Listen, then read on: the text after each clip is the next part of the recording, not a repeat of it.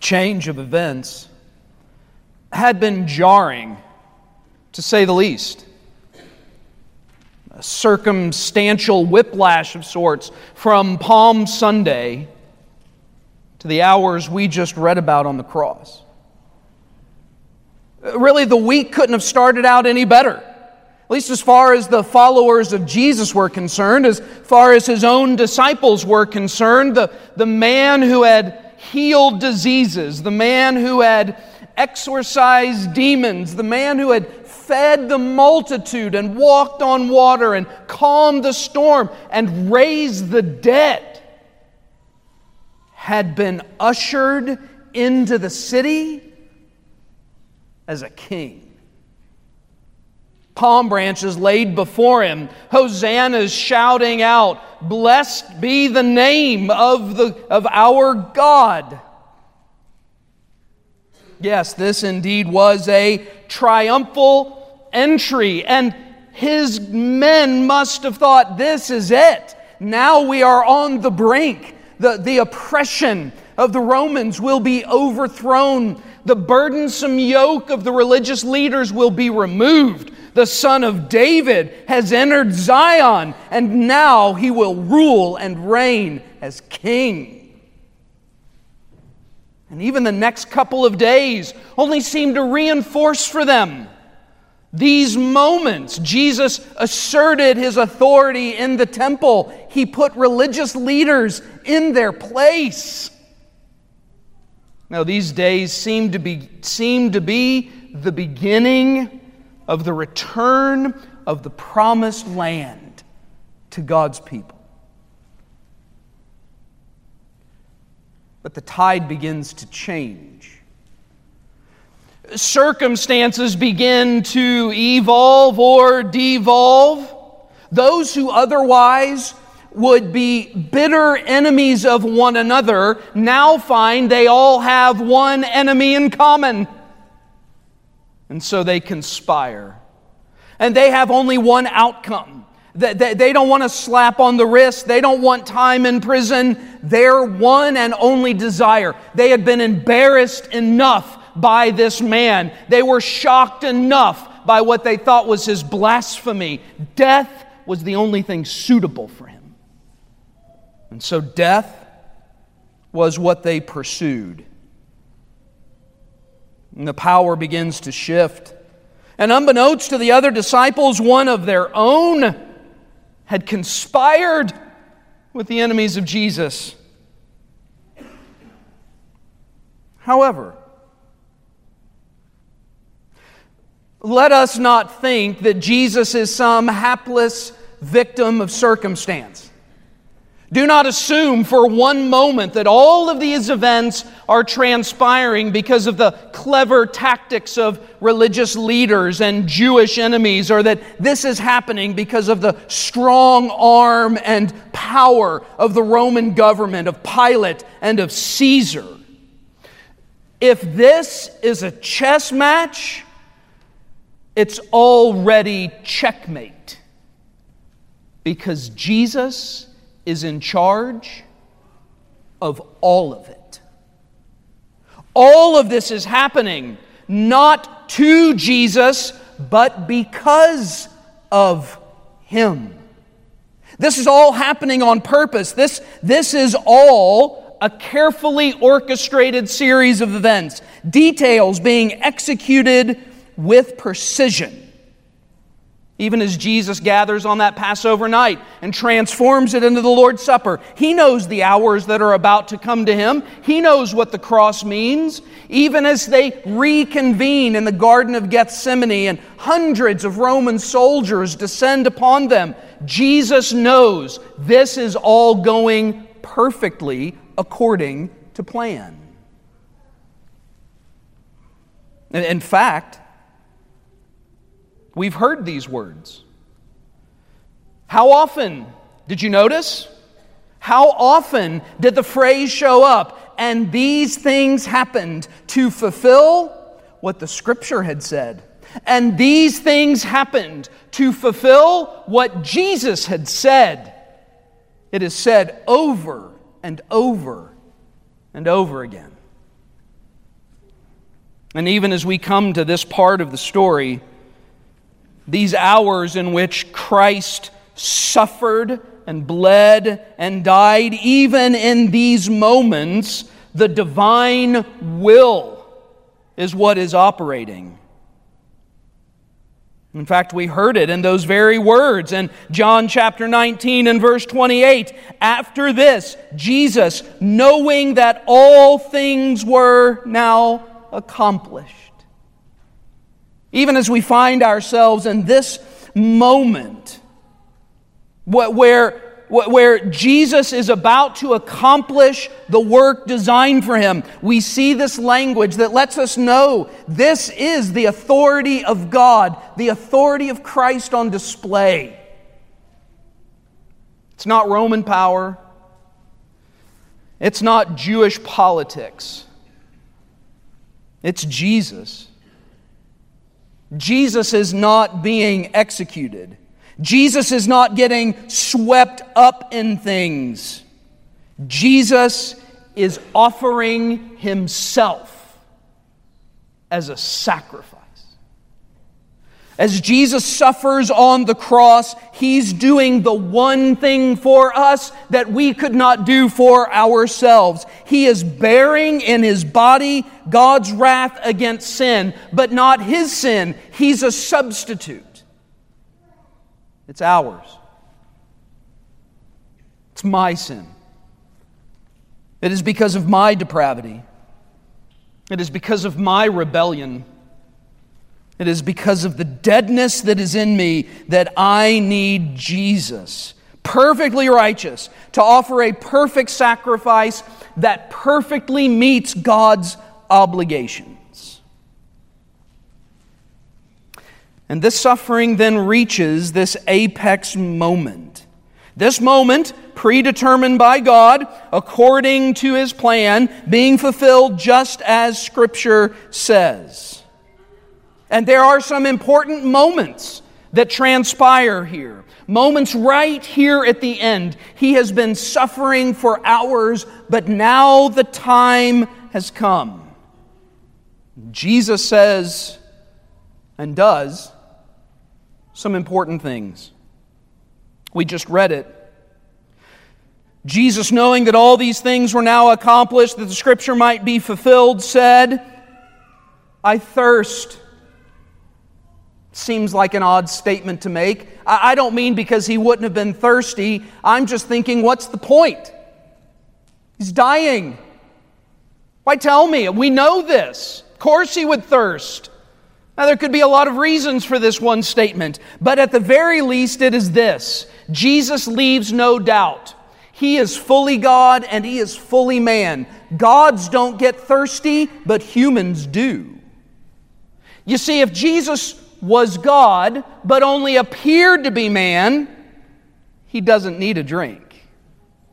It is because He was fully God and fully man that Jesus utters the words, I thirst. But this isn't the critical moment.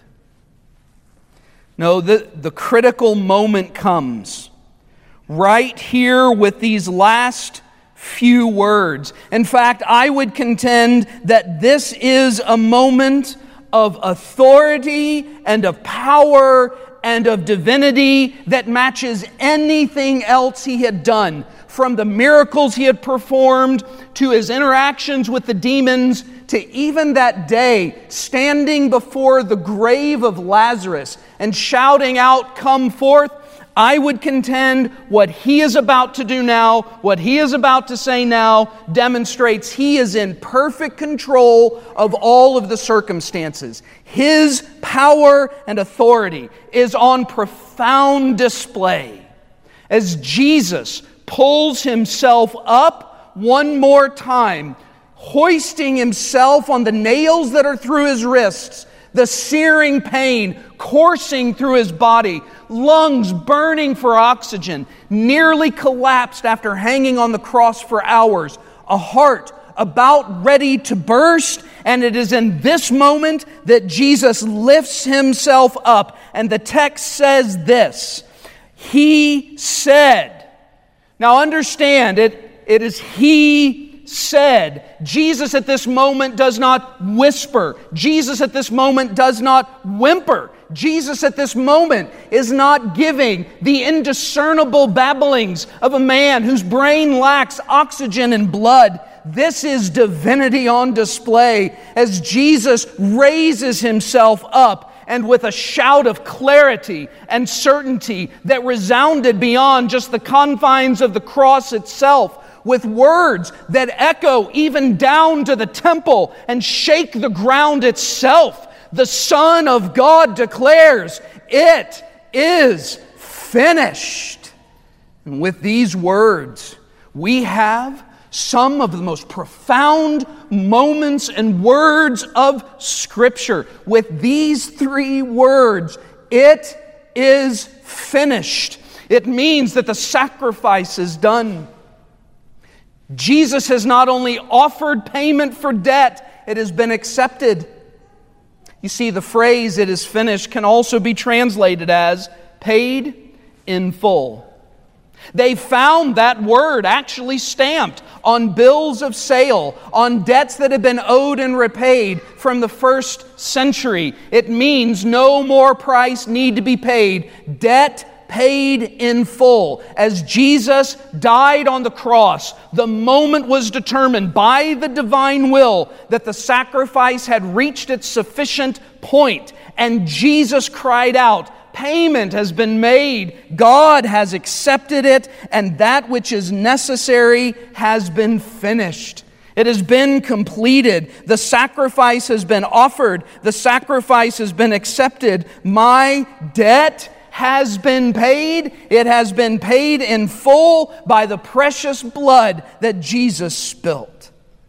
This blood sacrifice fulfilled all that God demanded of us. But we're not done yet. There is yet another moment that I would contend is of profound power and authority.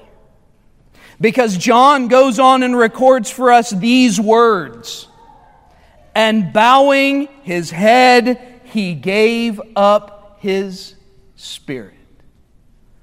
All of the Gospels describe this moment. All of them describe this one moment where, after uttering His last cry, giving His spirit to His Father, the Bible says He dies. Understand, He did not die at the hands of a Roman executioner. His death was not the death of a man who committed a crime against the state. His death was not a death of a man that Jews had claimed was a blasphemer and deserved death. No, this is not what is happening. No one takes Jesus' life from Him. He gave it. And when it was done, He died. This was the will of God. Because this was the only way to be saved. This had to happen. And in fact, this moment was of such profound power that the other gospel writers record some really interesting things. Matthew chapter 27, verses 51 through 54. "Then behold, the veil of the temple was torn in two from top to bottom, and the earth quaked, and the rocks were split, and the graves were opened.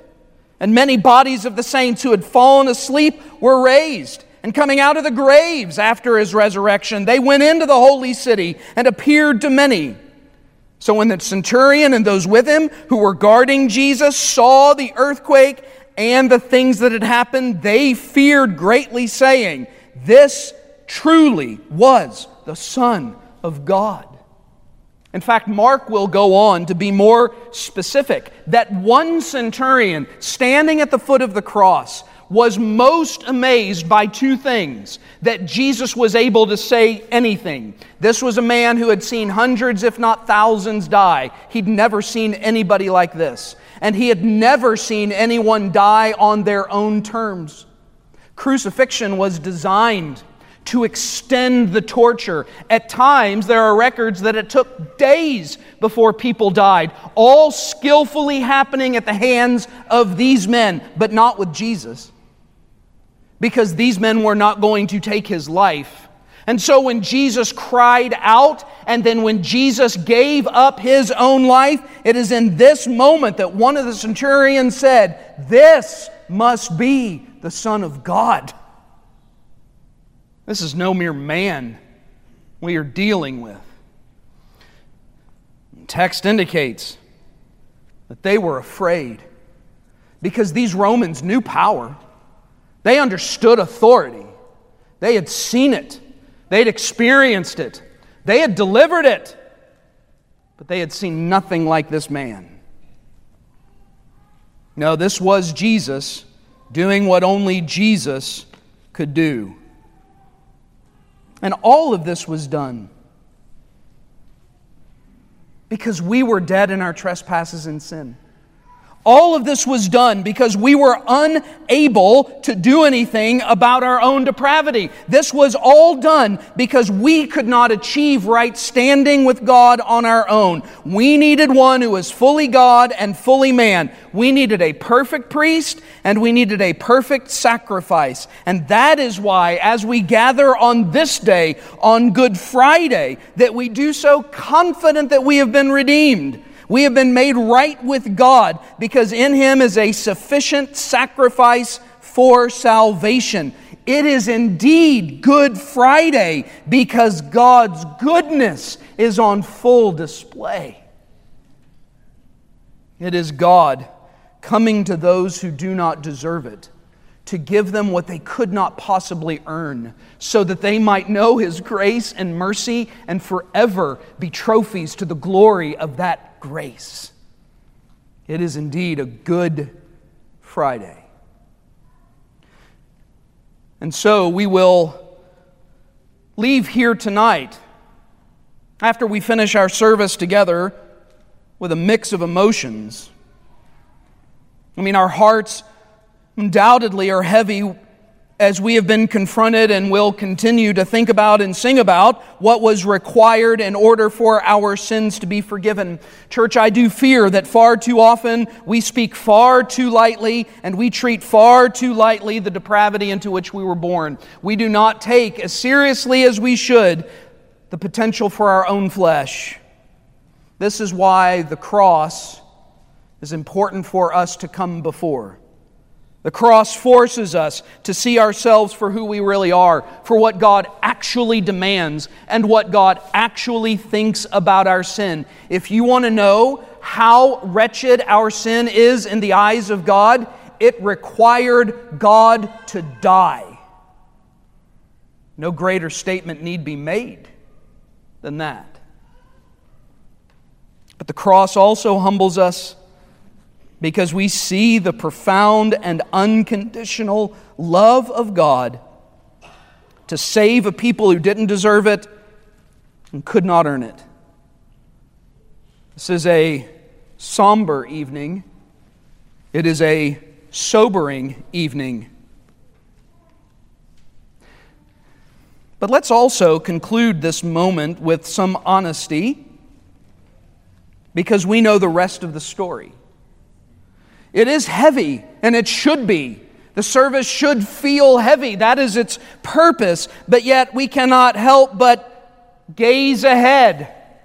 We are aware of the heaviness of Friday, but we also know that Sunday is coming. We know what they did not. Oh, they should have, because He told them, but they didn't. But we do. And we know the pain of death will give way to the hope of life. However, though we will celebrate the glorious resurrection of our Lord on Sunday, let us not be so quick to stand before an empty tomb that we don't take these moments to stand, maybe to kneel, maybe to utterly humble ourselves before an empty cross. Because Jesus said, "It is finished." No more price need be paid. No more suffering need be done. No more wrath need be poured out. It was satisfied in Jesus. And let us glory in the goodness of God and the goodness of our Savior and what He has done for us, what we remember on this day. Let's pray. Merciful God, God of glory and grace, we do humble ourselves before You, and we do thank You for what we have read, for the truth we have sung, what we will continue to sing, what we have reflected on here tonight, and that is this profound moment of what You have done for us in Christ. We thank You for the saving work of Jesus. We thank You for the sufficient work of Jesus. We thank You that His sacrifice to the point of death was enough to save us from our sin that we have done, that we are doing, that we will do, and to know that this saving grace secures us for eternity. We thank You for this good day. Good not in that the Son of God had to die, but good in that He willingly gave Himself so that we might know life. And Father, let us be humbled then before a cross on which a Savior no longer hangs, because His work has been finished and we have been saved. It's in Christ's name we pray. Amen.